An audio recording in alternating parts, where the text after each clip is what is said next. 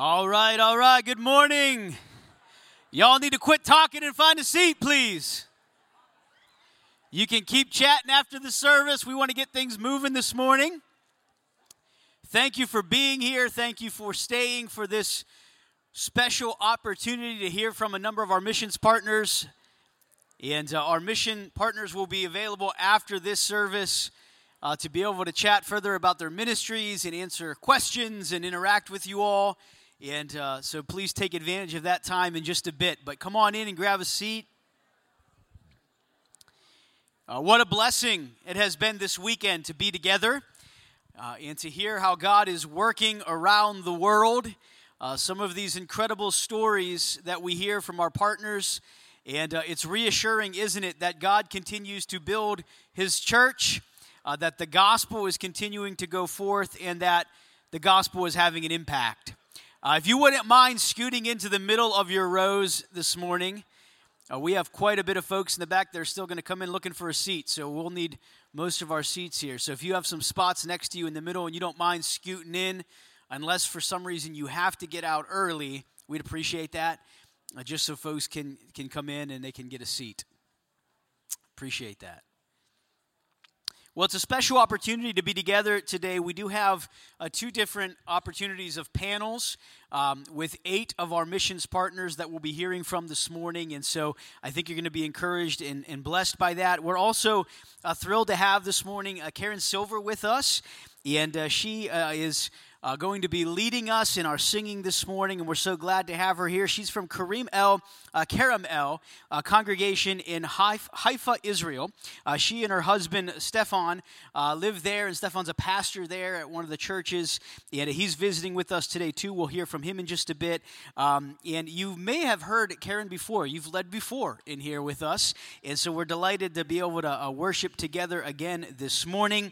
And Karen has written some just incredible music, songs that are honoring and glorifying to the Lord. If you enjoy today and you want to continue that in just worshiping along in some of the music that she has written, you can find her music on Spotify and Apple Music as well. And so you can look her up when you go from here and be able to continue to be able to worship through the music that she has written. And we appreciate her leading us today.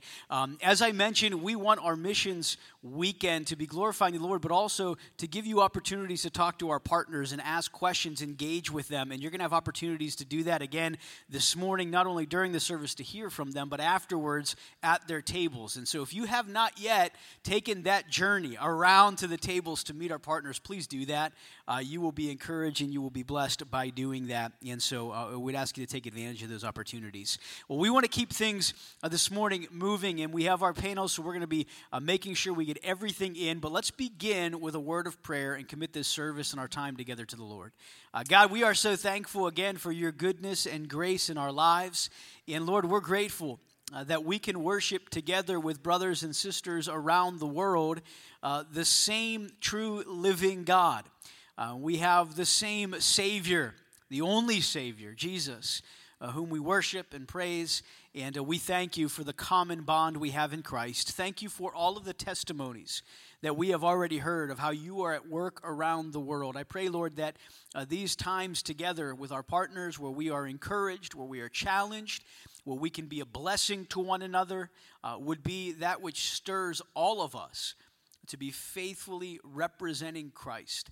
Lord, that we would be ambassadors of Jesus Christ, and that we would point all glory and honor back to him. He has the name that is above every name. And so we worship you today. We thank you for the privilege to worship in Jesus' name. Amen. Let's stand together as we begin our service. Amen. So it's such a privilege to be with you all. And hopefully we'll give you a little bit of taste of Israel and Hebrew in this short time of worship. So those are songs that I think that all of you know, but you're going to learn Hebrew. Maybe for the first time in your life. I will try to slow down when we sing together the Hebrew. The words are going to be on the screen with translation, so you'll know what you're singing. But let's worship our King. When he came into Jerusalem riding on a donkey, everybody said, Hosanna, or or in Hebrew, Hoshana, Hoshana b'mromim, Hosanna in the highest. And in Hebrew, the actual meaning means save us, you who are in the highest. And that is what we want to call out to our Lord and King and Savior. We want to say, come and save us, you who are in the highest, and you are welcome in this place. In this place, our King be lifted up. Amen? Okay, so join me. Hallelujah.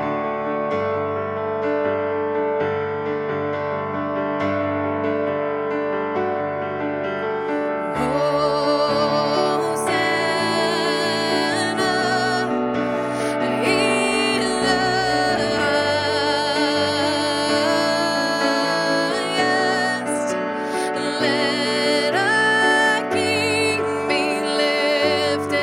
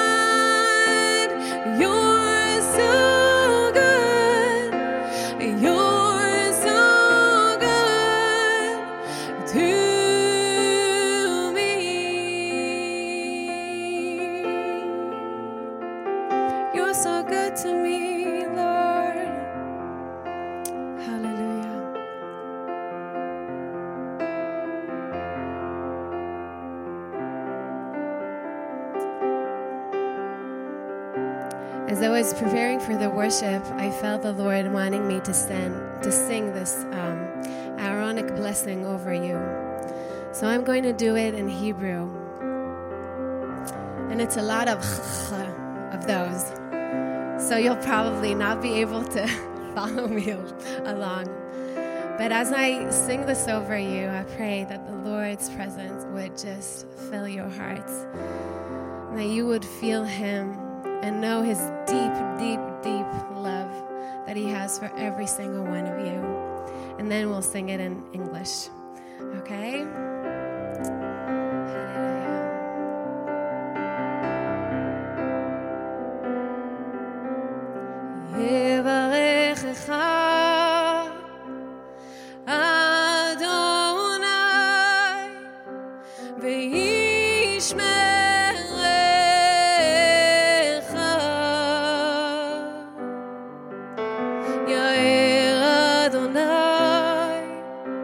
פניו אליך ויחונך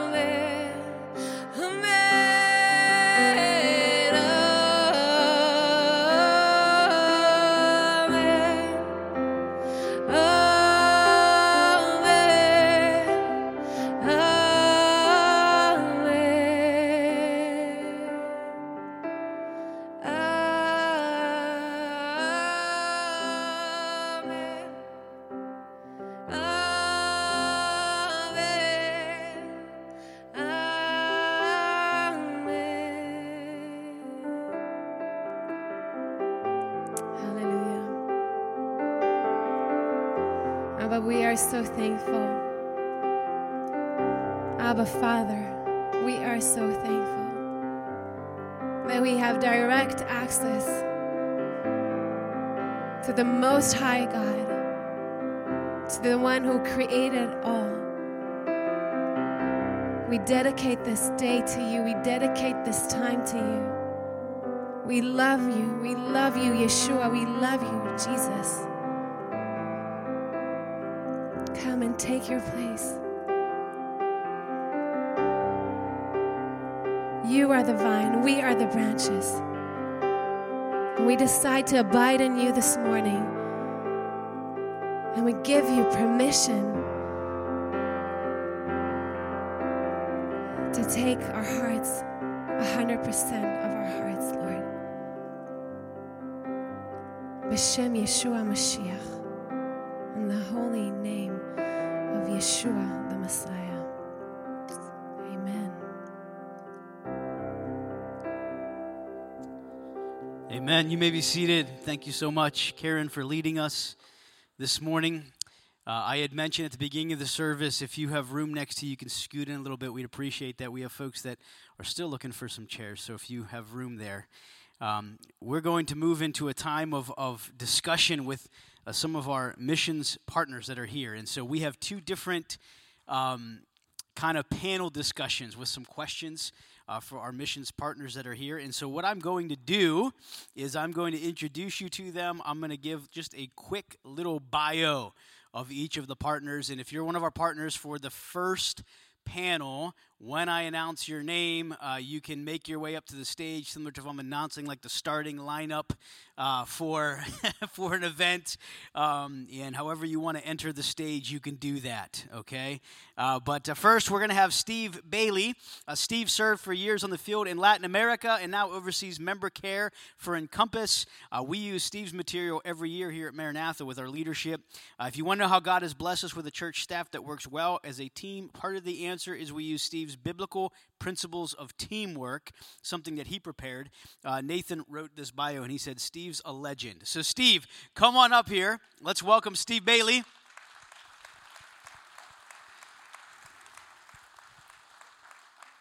Pick a chair, any chair, with a microphone, please. Next, we have Igor Valichenenko. And I hope I pronounced the last name somewhat correctly, but Igor pastors and evangelizes in Transnistria in Eastern Europe. He has been a huge help recently to Ukrainian refugees coming over the border, helping provide for their needs. Every update he sends, there always seems to be someone getting baptized, and he has a tremendous heart for evangelism.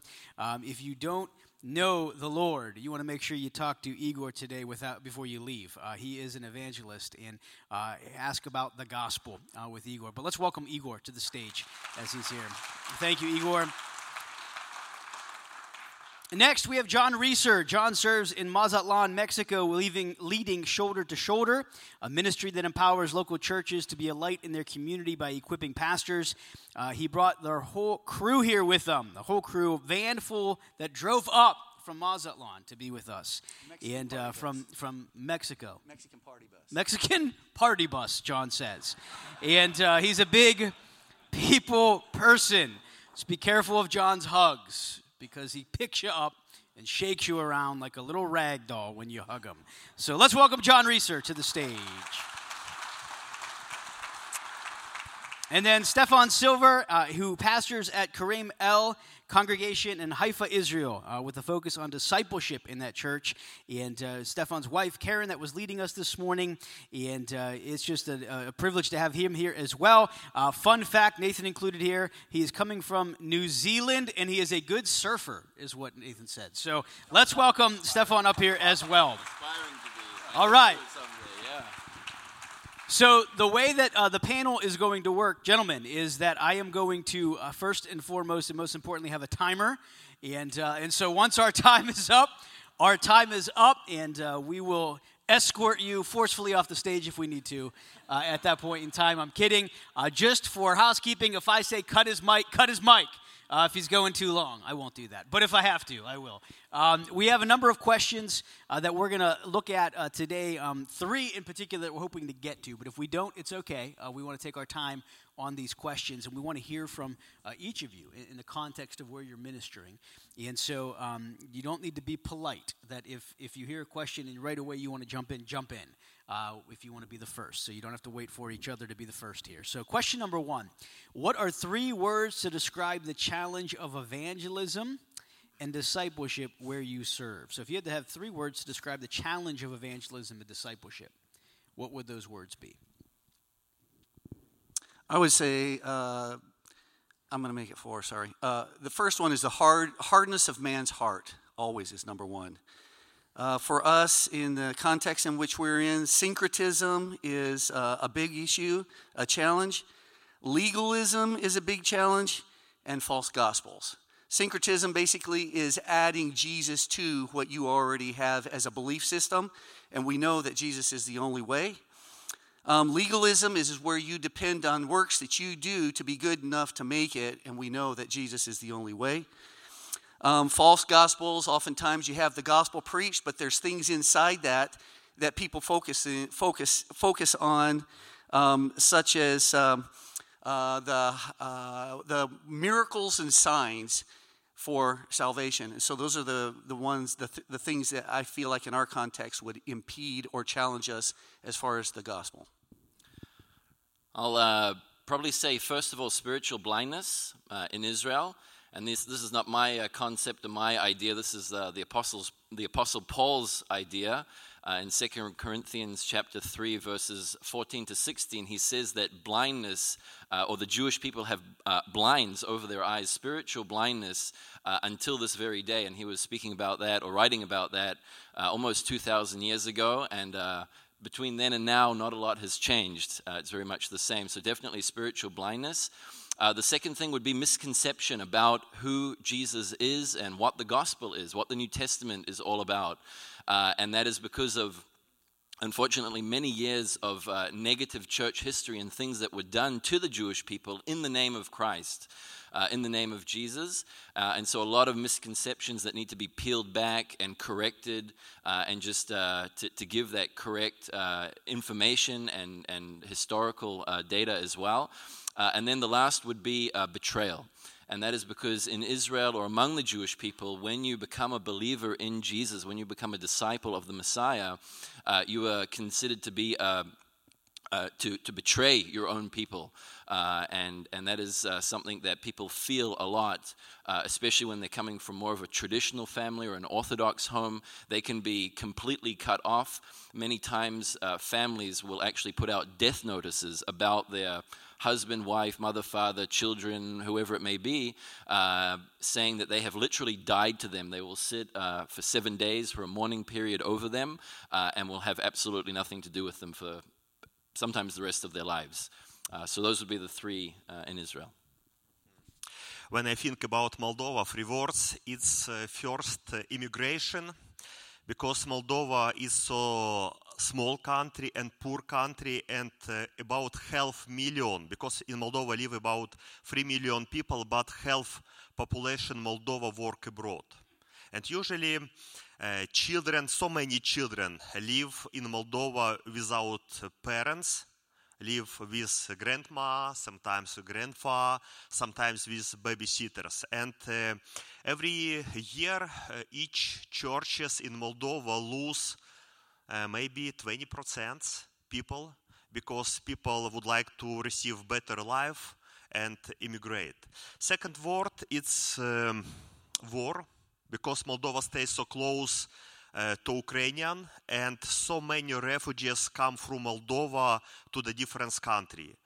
And so many needs. People ask about help, about humanitarian aid, and sometimes we don't have chance to cover all people needs. But last words, it's hope, because through that God continue work in our country. And like example, in this summer, 24 people got baptized, and 9 people is refugees from Ukraine.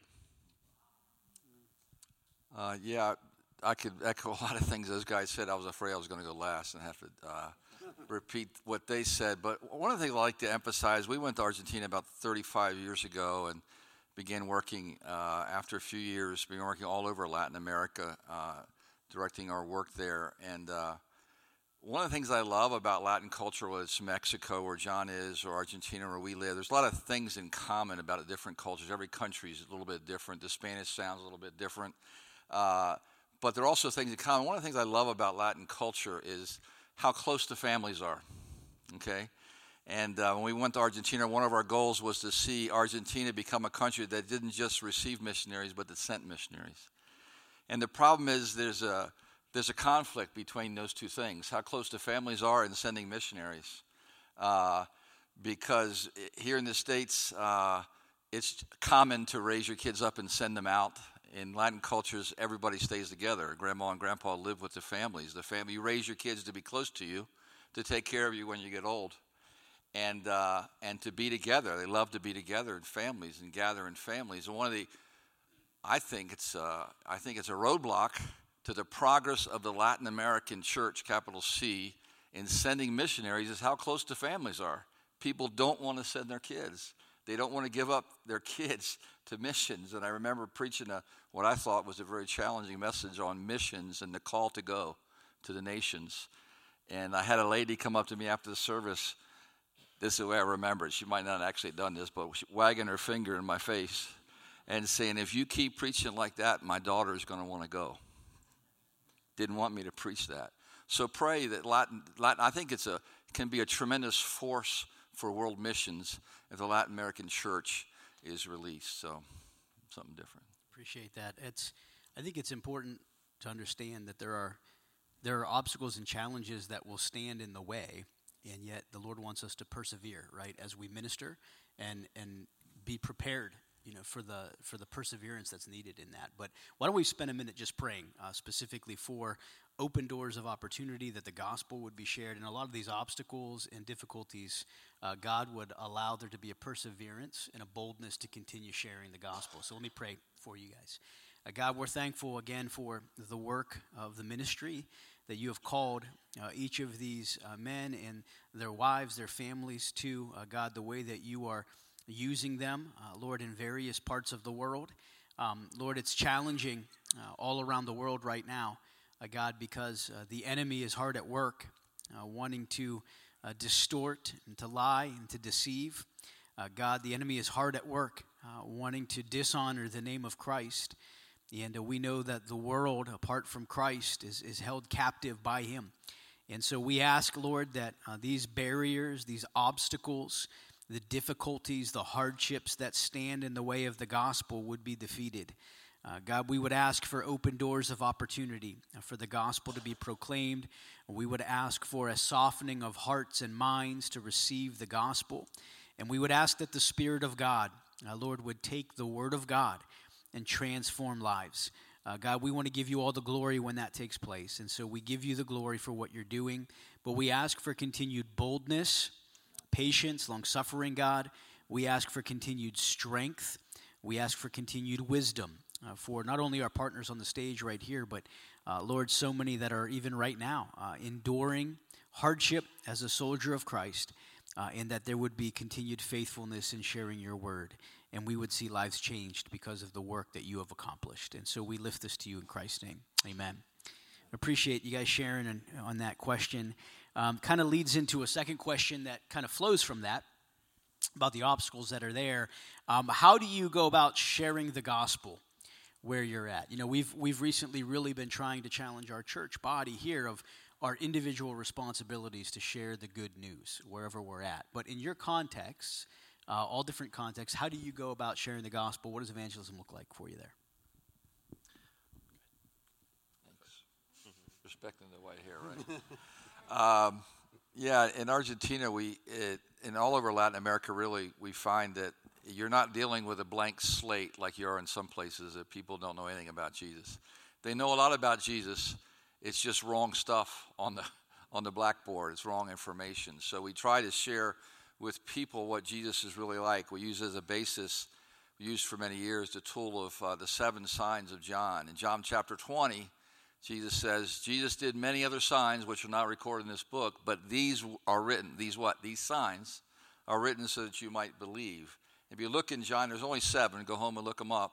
There's 7 signs in the book of John, and each sign tells you something you need to know about Jesus, tells you something about faith, tells you something about trusting in God. And we just felt like we could talk to people all day long about receiving Jesus, but if they're receiving the wrong Jesus, if the Jesus of their mind or the Jesus of their religion or their tradition, it's not the Jesus of the Bible. So we want to show them what the Bible says, and generally they respect the Bible, so they'll sit and read, or we would try always to sit and read with families, or maybe just tell them the sign, and with the goal of saying, can I come back next week and tell you another story about Jesus and what he's like. And in some way along the line, obviously you have to talk about the plan of salvation and how to know this Jesus, but if they don't know who Jesus is, they're not going to be receiving the Jesus of the Bible. So that was a main evangelistic tool that we used. A better way for us to share about God personally, because Moldova is Orthodox country, and the Protestant churches is like cold, and we multiply home churches, and much more easy for many people visit us at the home, not in the church. And our vision to multiply churches, and our vision one home church for 1,000 people. And usually we use personal evangelism with people. Now we have so many refugees, and second way to share about God through help. Together with Summit Missions International, together with in our ministry partners, we help so many refugees. And through that, we have a chance to bring hope. First time people don't want to hear about God, but after maybe 1 week, second weeks, 1 month, people much more open to hear about God, and through that we have a chance to speak, to invite people to the church. And third way for us is sport. We organize so many sport activities for students, for teenagers, and through that so many young people coming to the church. And maybe for us it's a good opportunity through sport share about God so many people. So I would say the first thing would be love. And we know love covers a multitude of sin. Love is like the heavy artillery that softens the heart and allows the gospel to more easily penetrate afterwards. And again, that kind of goes back to what has been done in the name of Jesus to the Jewish people over the centuries, when believers in Jesus come and love in his name and are his hands and his feet and his mouth, and really do the good deeds that he has called us to do, and really loving the Jewish people in an unconditional way. That is definitely something that helps to overcome the hardness of their heart. I would say the second thing is cunning. So Jewish people are quite cunning, and that's why they make for good lawyers. At least that's what they say.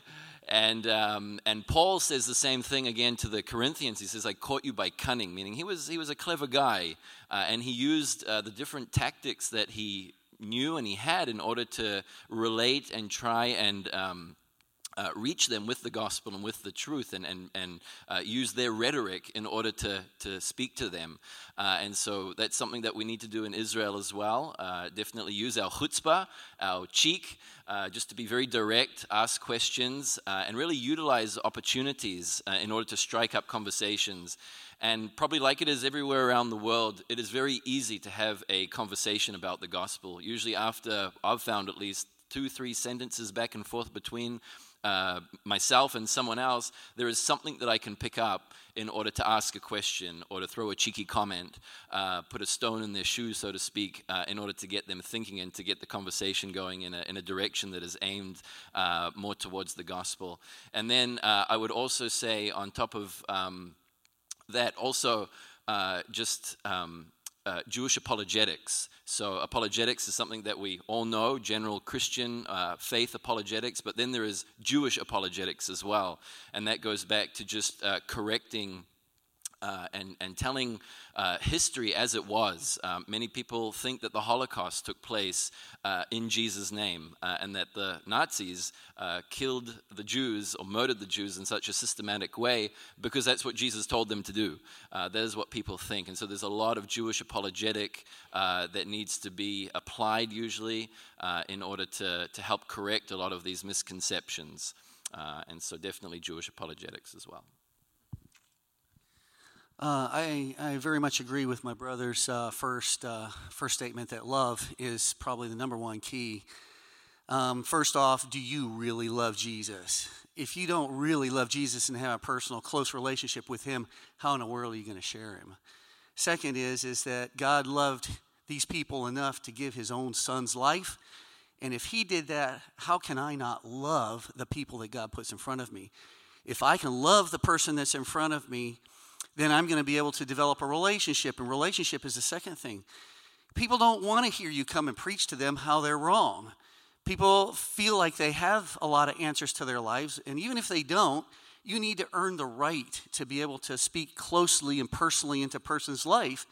And that is through relationships. So what do? We become interested in the person that's in front of us. And what is it about them that makes them tick? What are they suffering with? What are the things in their lives that are important? And be interested.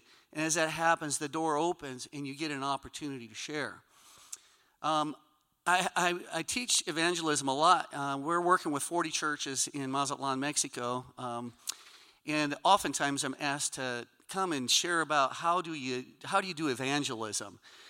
So I share those things, and then another thing I share with them is that I think oftentimes God gives us so many opportunities to share the gospel, but we're blind to them because we're so busy with everything else in our life.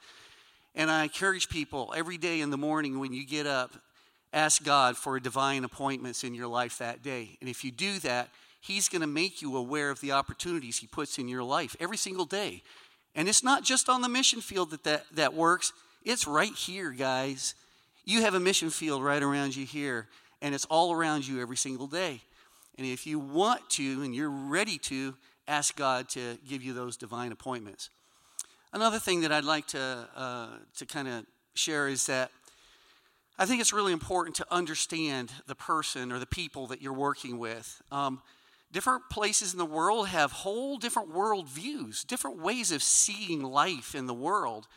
There are three major basic worldview systems that exist. Ours here in the U.S. is a law and guilt justice system. So when we share the gospel here, we do the 4 spiritual laws. We've broken the law. That needs to be paid for. We need justice. And so Jesus paid the price, and he paid our price, and he freed us from sin. In Mexico is an honor-shame culture. Law and order for them there is like way down on the list. 97% of all crimes committed in Mexico never get prosecuted. Why? Because they're an honor-shame society. So when you think about the gospel, and Jesus walked in the garden, or God walked in the garden, where was Adam and Eve? And he says, where are you guys? Oh, we're hiding. Why? We're afraid and we're ashamed. And they needed covering because they were ashamed. So they were dropped down out of relationship with God, and they were in shame. So in these cultures, if you preach the 4 spiritual laws to them, it just doesn't hit their heart. Whereas when you share the honor and shame side of the gospel, they're shamed, but you're not shamed forever because Jesus came in and raised you up and gives you honor again. And in that process, you become a part of God's family. Now, instead of being shamed and in the streets, God gives you the right to become adopted into his family. Here I am preaching the gospel. I'm sorry.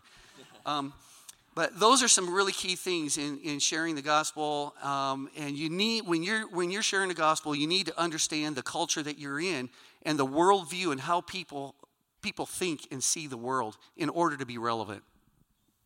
Yeah, appreciate that.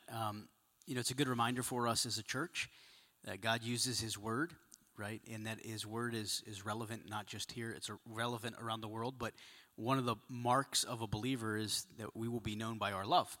And the two greatest commandments, love the Lord your God and love your neighbor as yourself. And so it's good to hear the consistency, right, of how God uses his word and uses the gospel around the world. We don't have time to get to the third question because John was so long-winded. But I'm kidding. We are out of time, though. We don't have time to get to the third question here. But let me just again pray for you men that are on here and as the gospel goes forward. God, again, we're thankful for the truth of the gospel. And it's great to hear, Lord, how you use your word. I think of Steve's comments. You've given us the gospel of John that was written so that we might know. These things are written so that we might know who Jesus is, that he is the Son of God. Thank you for the way that you use the gospel. Thank you for using each of these men and their families, God. Thank you for the way that you have stirred within them, Lord, a desire to serve you and to make you known around the world. And we again ask that as they minister in the days ahead, that you would bless their families, bless their ministries, God, that they might see much fruit from the gospel being shared, and that they would point glory back to you, as I know they will, because you are the one that's deserving of it, Lord. And we thank you in Christ's name. Amen. Thanks, guys. Appreciate that. We do have another song that Karen is. Are you leading us another song, Karen? You are not. Okay. That's my fault. Video. I knew there was something. It's a video. Watch this video, please. At Maranatha, one of the things we love to see is how God is blessing our church plants. And so he has been providing buildings for them, and we're excited. We want to give you guys a tour.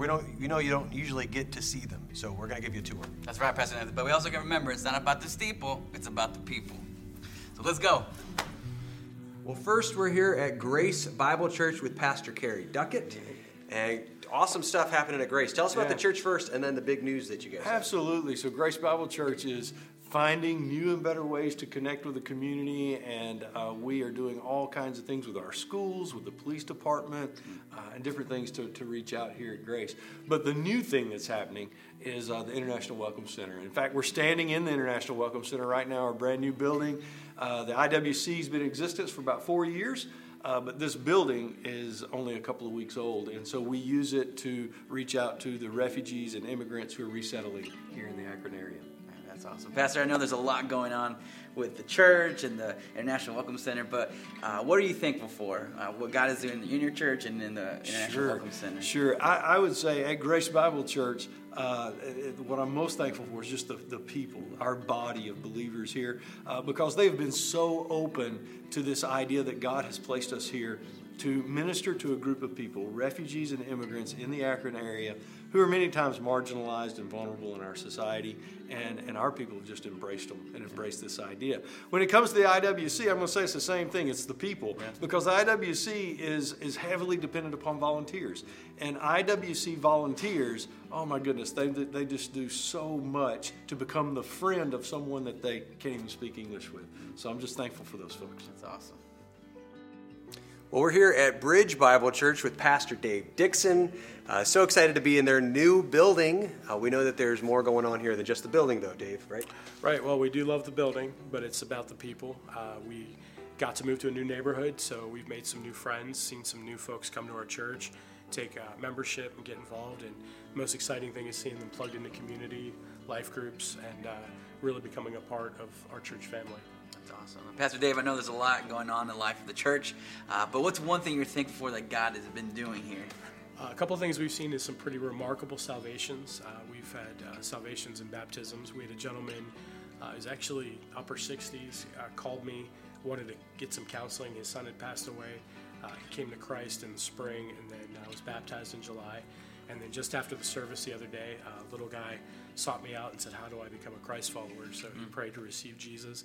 And there was even some guys that left for college that went to a Christian school, called me and said, hey, I realized I wasn't a Christian, and became a Christ follower at their new school. So we just are so excited that we see God saving people that are connected with our ministry. Praise the Lord. Well, we're here at Mission View Church in North Canton. Pastor Matt Haupt, thankful for you. And tell us about this building that we're in here. Oh, man, it's been amazing. I want to say a quick thank you to Butch Pursley. When we went to move into this building, we were thinking about buying this building. I met with Butch and was very nervous about, renovation, the cost, and different things. And I'll never forget when he said, "Where the Lord leads, the Lord provides." And that was kind of solidified everything as I went back to the elders and just really challenged them and felt challenged myself to take that step of faith to purchase a building. It was God really used Maranatha, Butch Pursley, to inspire us forward to follow God's leading. So, but it's been amazing facility. Location is better than we ever imagined, close to Price Park, and people walk by and come in the church throughout the week. Just, hey, this used to be a terrible looking building, now it's really nice, and we just wanted to check it out. So it's been huge outreach for us too. Really great. So. So, Pastor, I know there's a lot happening in the life of the church, and God's doing great things, but what's one thing that you're just thankful that God is doing here? Yeah, I think right now it has to stem back to the building. This last year, we've seen amazing growth. 200 new people added to the church in the last year. We had a record amount of baptisms that we celebrated just 2 weeks ago. And we've had a record amount of new members coming into membership of the church in the last year. Just phenomenal that we'd see that kind of outpouring. So that's probably what we're most thankful for. And the challenges that brings too, opportunities we call them. Yeah. So That's thankful. Good, it's been awesome. Well, we're here at Community Bible Church in Canal Fulton, Pastor Joel Strout. And tell us a little bit about where we are here. Yeah, so we are standing in the sanctuary of a building that God provided for us right at the beginning of COVID-19, actually. So it's a blessing that it got us out of the school system and into our own building, where we can have repeated opportunities to share the gospel with those in Canal Fulton, as well as those in Tuslaw and Lawrence Township. It's perfectly located to give us that opportunity. Pastor, I know there's a lot going on that God is doing in the church, but what's one thing that you're thankful for that God is doing here? Yeah, super thankful that God's growing us, not just numerically, but also in depth. We're seeing our community groups that are really healthy and our numbers there, but we're also really excited that we're seeing those come out of our community groups and make disciples in smaller circles. And so all of that's possible because of what God's been doing in the faithfulness of our people and in their ability to buy into the vision of making disciples and make disciples. Well, we are here at 539 Church in Goodyear Heights with our very own pastor, Mike Duma, and so excited about your launch. Actually, it reminded me a lot about Maranatha. I was there the first Sunday when Maranatha launched. Just all these people, all the excitement, and so you guys had an awesome launch too, right here. Yeah. God has been very good to us. We had our launch Sunday morning on September 18th, so a couple weeks ago, and we've gotten moving here at 539, and God has just been so good to us with the building we have and with the people we've seen really coming to know Christ in the first month or so as a church, and also seeing some baptisms as well. We've been so encouraged. Awesome. Yeah. So, Pastor, I know God's doing a lot of things here in this church, but what's one thing that you're thankful for that God is doing? Yeah, I think out of all of the stuff that God's really been doing, I think the thing that I'm most thankful for is just the team that we have around to help to really do the work of ministry here, along with our staff. Having a few staff members helping has just been a huge blessing to lighten the load and also to minister to a wide range of people and have a family ministry. We're just very blessed with the people that have come with us from Maranatha. They provide a lot of support and strength, being able to serve, and so it's just a true blessing. Yeah. So it's been awesome seeing what God is doing in our church plants. We're glad that you can see how He is working, and glad that you can come along for a tour with us. Just some exciting updates to see how the Lord is at work in each of our church plants, and appreciate your faithfulness in praying and giving that we can send these teams out and see churches established in the neighboring communities. So continue to uphold them in prayer. We got to keep things moving for our second panel, so I'm going to do some introductions here. Same format as last time. When I announce your name, you can make your way up to the stage. Seaton Lee is a survivor of the killing fields in Cambodia, and he leads Transform Asia, a multifaceted ministry there proclaiming the gospel of Jesus Christ. Since he was last here, his radio ministry has exploded, reaching all throughout the country with his Bible teaching. Dr. Lee has both medical and theological training and quite a sense of humor, Nathan says. So we're glad to have Seaton. Let's welcome him this morning. We're also thankful to have Josh Whitman here. Josh pastors the Rock Church in Imola, Italy. And Nathan's description for you, Josh, was very short. He said, Bruce, you know Josh, I'm sure you've got something for him. And so Josh has been faithfully serving in Italy and reaching out to people there in a lot of creative ways. He's involved in so many different aspects of community involvement and using those relationships that he establishes to be able to share the gospel and see people come to know Christ. And just so thankful for the work that he and Sarah and their children are doing there. So let's welcome Josh Whitman from Imola. Steve Larson is one of our original missions partners from Maranatha. He's been investing in Myanmar pastors and churches since the early 90s, which means he started that ministry when he was 10 years old, Nathan said, right, Steve? So let's welcome Steve to the stage. And then Scott Carter. Scott serves as a ministry partner in Eurasia, resourcing them and helping plant churches that plant churches. Scott goes places that we can't even pronounce, and we're thankful for his sacrifice and perseverance over the years. So please welcome these men. Welcome Scott and the rest of the panel that's up here. We appreciate them being here. So good to have you guys here. So we're going to use the same format. We just have 15 minutes that we're going to go through 3 questions. And if we don't get through all 3 of them, that's okay. If you guys feel like you need to spend a little bit more time on one of the questions, I don't want you to feel rushed in your response. So we do have just a number of questions that we'll try to work through. So here we go. Panel discussion number 2. The first question of what would be 3 words to describe planting a church in your area. So when you specifically think about planting churches in your area, what would be words that you would use to describe that? And any of you men can jump in when you want to. Well, in Cambodia, basically it's a community type of society. Family is pretty big. It's getting bigger than I can imagine. Like I have 14 siblings. My mom is very busy. I have the same dad and same mom. So it's not 2 or 3 mom, but there's only 1 mom, but I have 14 kids. So I'm number 6. So we have and then mom and dad, when we finish, I mean, when we are growing up and married, they don't want us to leave the house, so it will be multiplied. So basically, thing that we have to talk about, the 3 things. Number 1 is love. Number 2, it will be we keep our communication going. So it's the same thing as planting church. So love, communicate it, and then 3 is assurance that we are not going to be separated. We're going to be the same. When we believe in God, our family is still one unit. Our society is still one. I'll give our 3. So I would say the first one would be unrealistic expectations. So we assume we're sharing the gospel. People will accept the gospel, and they will follow Christ. But Italians are really not interested. So that would be the first word, church planting in our area. We have these expectations, but unfortunately they're not met. So then they need to be corrected. So expectation correction. And so we move back to God's word, and we see that He will work. He will continue working, and He will work with our faithfulness in sharing the gospel in our area. And so we come to the last word, which would be the divine expectation. Christ will build His church.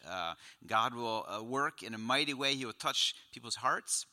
So we just need to be faithful in sharing the gospel, living out the gospel in our context. We're very involved in the community because Italy is all about community. So as we plant churches, just investing in the community, getting to know people, and having those relationships where we can actually share the gospel with them. Answer it a little bit differently. I thought of a 3-word phrase, lift them up. Yeah, there's so many things in Myanmar that keep the people beaten down. Oppression from spirit world. Spirit worship is part of the tribal culture. Oppression from the military government. Oppression from the Burmese Buddhists. Keep them beaten down. Poverty has a stranglehold on much of the population, and the just lack of medical care, disease, keeps them oppressed, keeps them down. And so the church planting efforts are, what do we need to do in this village? What do we need to do in this city to lift them up off of the oppression that they're feeling through good works, through care. Our brothers before this said love is the key, and expressing that kind of care, loving care, through actual activity that lifts them up. Our context is Central Asia, and the predominant overwhelming worldview is Islam. And I salute all of you. You are my heroes for doing 3. I could not reduce it to 3. But the first one I came up with is organic. Most churches that we work with are house churches, and they are extremely organic. That is the overwhelming societal unit, and that's what people are most familiar with, and it works extremely well in that context. Not all churches are that way, but that's the overwhelming one. Second word is risky. A lot of people, unfortunately, a lot of believers in North America are, in many ways, it seems to be increasingly risk averse. Unfortunately, Jesus is not, or fortunately, I might say. Fortunately, he is not, because if he was not, then he never would have come to this earth, and none of us would ever been saved. But church planting is risky there for many, many reasons. But that leads to prayerfulness. That's the third word. Without prayer, not just without prayer, but prayer is the bedrock of church planting there. I've seen many, many churches planted primarily because of prayer, not because of a great strategy, sometimes a total absence of strategy beyond prayerfulness. But prayerfulness is critical. And then I had 2 other ones that I just couldn't eliminate them. One is collaborative. Almost everything we do there is team-oriented. Even though they're house churches, they're primarily team-planted. And I could go into that more, but I couldn't because there's no time. But it's extremely collaborative. It's not a one-man show in any sense of the term. And finally, the last word is amazing. Anytime there's a church established anywhere in the world, it's a God thing.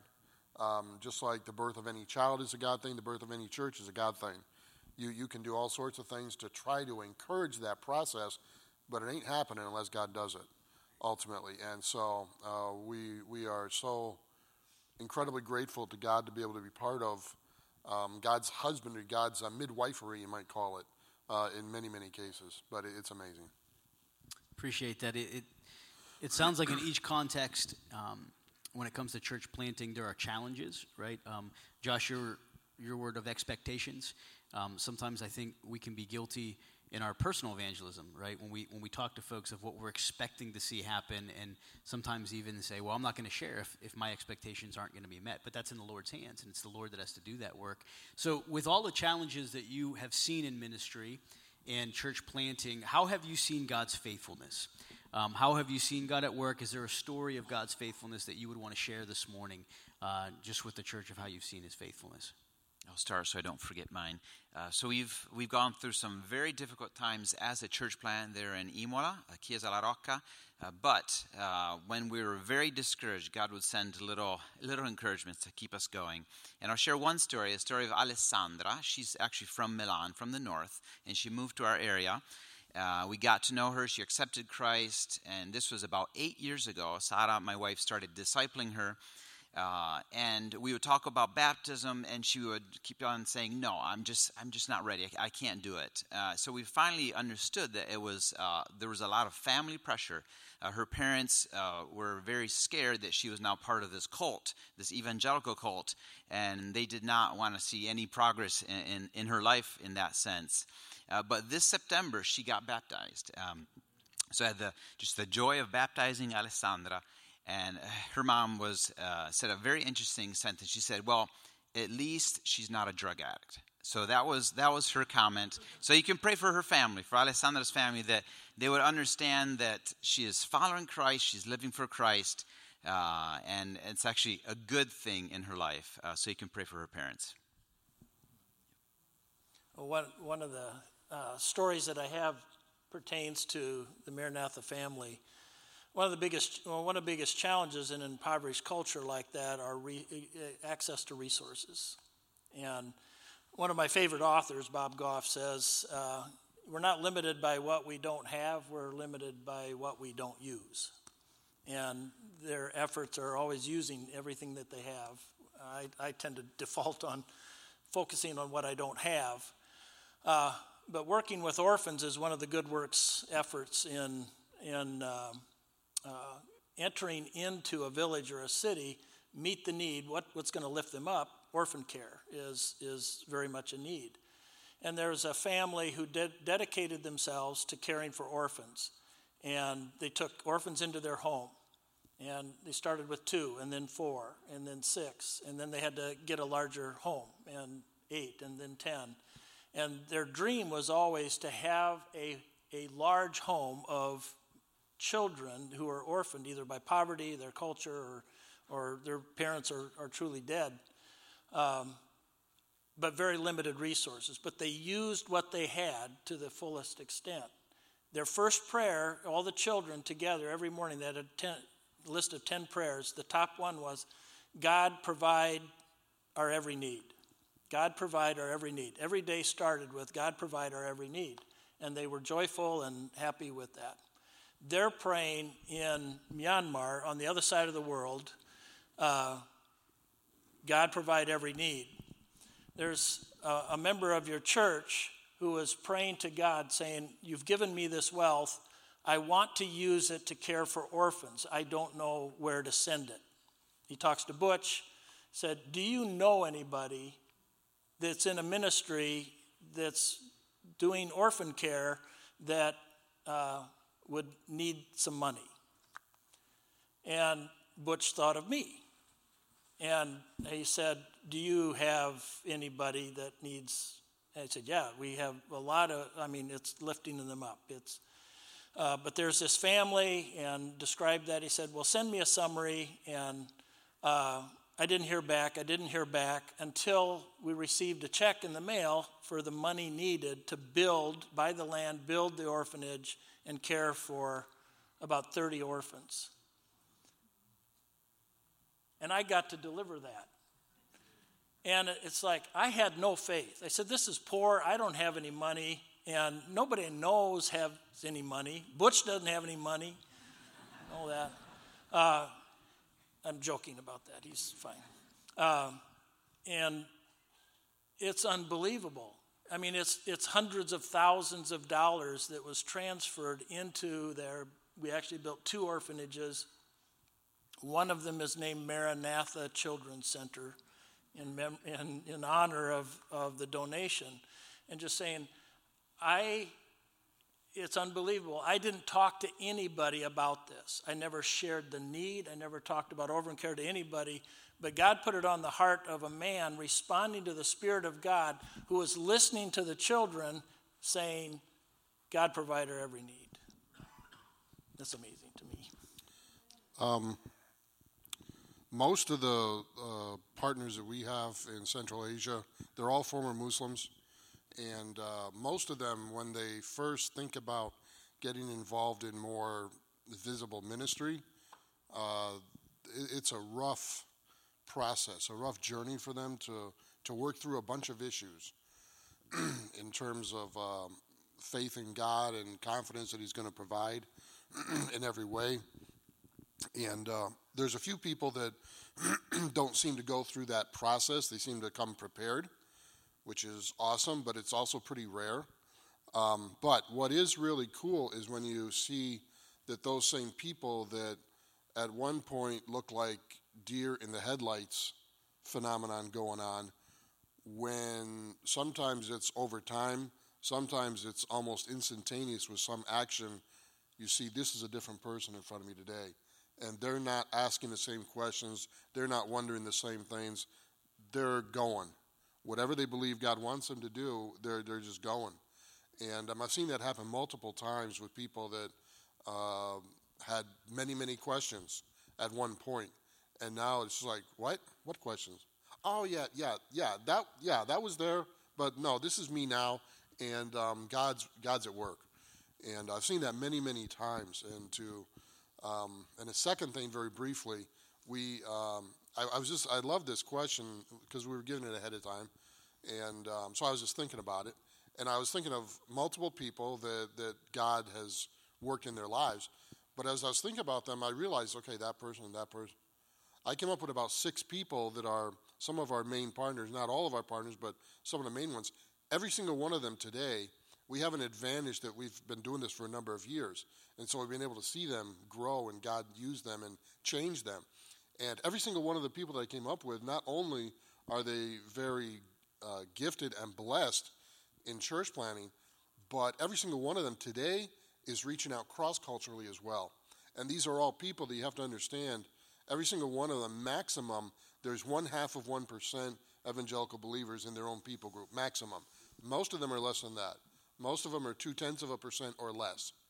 And yet, every single one that I could come up with, or that I did come up with, is not only have they been involved in planning churches in their own people group, but also they're doing that cross-culture, which is phenomenal to me. So I'm just extremely grateful for the question and also to be able to see what God's doing. Yeah. Well, 2 years ago in December this year, I got on the radio. I never been trained to be a radio speaker or anything like that, never been trained to be on television. And I was frustrated, just like anybody in the world, frustrated with COVID. I left Cambodia, just COVID hit Cambodia, and the word went around, the rumors saying there's going to be shut down and everything, including the airline. So my airplane is leaving. And I asked my wife, she have another trip 3 days after me on a different airline. And I told her, I said, let's fly together because we don't know what's going to happen. She said, that's okay. You don't trust God. Stay. 3 more days, I see you in America. So 2 more years, I saw her in America. Actually, we have not seen each other. So she's in Cambodia, I'm in America. So we were split up for 2 years almost. And it's basically, it was frustrating for me to be in a separate country during this unknown disease that's coming around the world, just like anybody in the world. So please don't, I'm not suggesting to do the same thing as me. The first person I complained to was Jesus. So I was screaming, yelling, kicking, and everything. I collapsed, I fell down in the house. I was mad at him because I said, first of all, you saved both of us from the killing field. Now you left her there and I'm here. That's number one. Number two, you are calling us out of this world to go and preach the gospel. Who am I going to preach to? I have nowhere to go. I'm locked down. There's some mistaking here in America. They say, all the Asians, you are Chinese, go home because you bring COVID to America. That was another thing my son and daughter told me, don't leave the house. They're going to hit you because they think you're from China. So anyway, I've been... there are people, I went to a grocery shopping, they call me Chinese, go home. So that's everywhere. So I don't speak Chinese. And I don't have home there. So that's a frustration that I have. So I got more angry with God. I was like, what's wrong with you? You don't know what you're doing. Can you just give me some opportunity to preach? I can't preach to anybody because I can't go anywhere. So anyway, I got a call from Cambodia. And there was a man on the other line who was a minister of information. That's on the cabinet, with the prime minister cabinet. And I say, how in the world you know me? He said, we follow you all of this year. We throw you in jail multiple times. You're still coming back. And you preach to our official, and many of the jail officials come to the Lord. And you have your own ministry in prison. So, well, why not? Mosquito have a good time when I'm there, so I might as well have a good time preaching. So that's what I do. So Chuck Colson, as you know his name, I met him in Amsterdam. He said, Sitan, I know you work for my ministry. I said, sir, can you tell? I know exactly what he said. He said, you work for ministry. I said, really? Can you explain what your ministry do? He said, you don't have to ask me. You know what I'm doing. I said, yeah, your ministry, you get to go home. I'm staying there. So my ministry, I stay there. I can't go home. I'm an inmate. So anyway, long story short, so this guy called and said, I want you to do a radio talk show. I said, that's alien to me. What are you talking about? And then we negotiate for 3 hours on the phone and come to the point, he said there's a lot of young people got killed or they hang themselves, they commit suicide, they jump from a 3-story high building. They're just frustrated because of the lockdown. And yet, there's people in all age, all sex, male, female, everywhere, are killing themselves. There's suicide during the killing field because of lockdown. And we believe that you can help us. If you can get on the radio, and I will give you a couple hour airtime Monday to Friday to do the radio, maybe you can help stop the suicide. So anyway, long story short, I said, well, the only thing I can offer is that you allow me to read the Bible, the scripture. And then he said, well, you have to read. He asked a lot of questions and finally come to the conclusion. He said, okay, fine. You read scripture half of the time I give you, and then you have to open for question and answer about life. I said, that's fine. I don't have any answers. He said, well, that's interesting. I say, I don't have a philosophy. I don't have anything. But Jesus, the Savior, he have all the answer because the scripture, he's the one who write it, and he's still alive, and he stand behind his word. So he created you and me. He said, me? I said, yeah, you too, Mr. High Excellency or whatever his name is. I say, you too, he created you, whether you believe it or not, he did. And I didn't believe that before. Now I do. I have to. Because he really is still alive. And then anyway, so I started. See, Tom, we got 60 seconds. Okay. Before we get Last year I started. Now it's 2 years later, I'm still on the radio. So I finished all New Testament all the way to Revelation. Now I'm on Exodus chapter 7 tonight. So I'll be talking on the radio tonight. And there are people from different walk of life, from people in the tribal area all the way to the palace. The king is my audience. He's the king of Cambodia, and he moved me to the prime time now. So I'm on in the morning prime time, and you can hear everywhere in the country the talk show. It's about life and God doing wonderful things. So it's not one story, it's a million stories. So there are a million people are listening across the world who speak Cambodian. So thank God for that. Amen. Yeah. Well, I wish we had more time here for more discussion up here, but there is time with our partners at their tables. And so you don't have to rush out of here today. Spend some time getting to know the men and women around these tables and ask about what God is doing as they are serving him. But let's pray together, and then we'll be dismissed. And again, take the time to visit our partners' tables today. Lord, we're grateful and thankful for what you're doing around the world. We have no explanation, Lord, other than to say this is what you are doing. We cannot in and of ourselves do these things, but you can. And so we thank you for your faithfulness that is great, for your mercies that are new every morning. And God, that you are so faithful to your people, and that you will accomplish all that you have promised to accomplish in your word. We trust you with it. Thank you for these men and women, their families, for their faithfulness to you. We ask your blessing on them. In Jesus' name, amen. Thank you again for being here. You are dismissed. Good morning and Maranatha. You don't have to rush out.